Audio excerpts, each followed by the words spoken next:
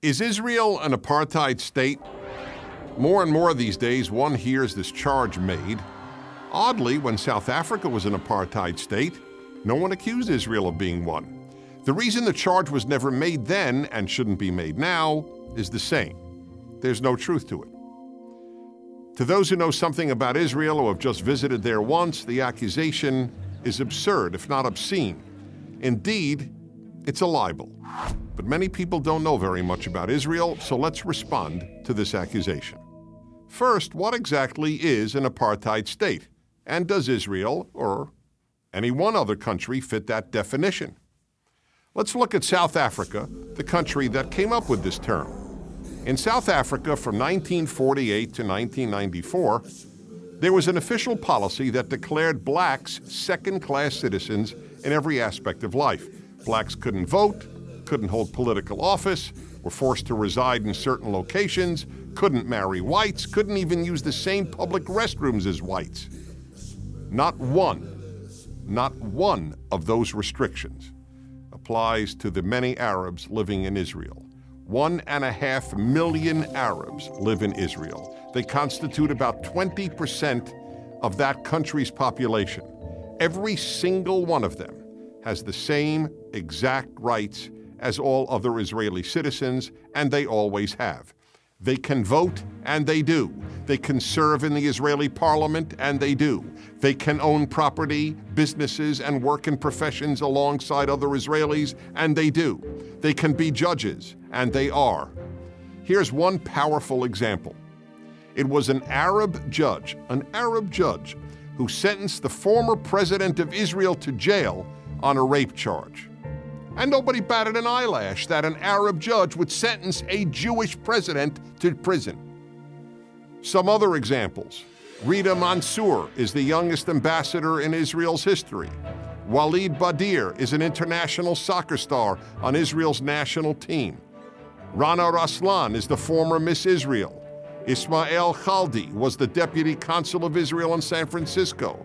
Khaled Abu Tomei is a major journalist with the Jerusalem Post. Galeb Majadel was until recently a minister in the Israeli government. They are all Israeli Arabs, not one is a Jew. And how many people outside of Israel know that all the road signs in Israel, for example, are in English, Hebrew, and Arabic? Not only is Israel not an apartheid state, Arabs in Israel are freer than any Arabs in the Arab world. No Arab in any Arab country has the civil rights and personal liberty that Arabs in Israel have. That's because Israel is a pluralistic, liberal democracy, the only one in that part of the world. Now you might say, well, okay, Palestinians who live inside Israel have all these rights, but what about the Palestinians who live in what are commonly known as the occupied territories? Aren't they treated differently? Well, of course they are, because they're not citizens of Israel. They are governed by either the Palestinian Authority or Hamas. The only control Israel has over these people's lives takes place when they want to enter Israel. Then they are subjected to long lines and strict searches because Israel has to weed out potential terrorists. And what about the security wall that divides Israel and the West Bank? Is that an example of apartheid? That's rather easy to respond to.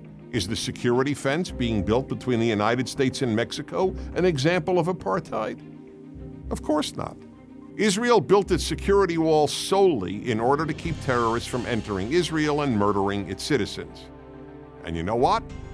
It's worked. The wall, most of which, by the way, is an electronic fence, went up in 2002 during a time when Palestinian suicide bombers were regularly murdering Israeli civilians in buses, on streets, and in restaurants. And the moment the barrier went up, terrorism went down almost to zero. So then, why is Israel called an apartheid state? Because by comparing the freest, most equitable country in the Middle East to the former South Africa, those who hate Israel hope they can persuade uninformed people that Israel doesn't deserve to exist, just as apartheid South Africa didn't deserve to exist.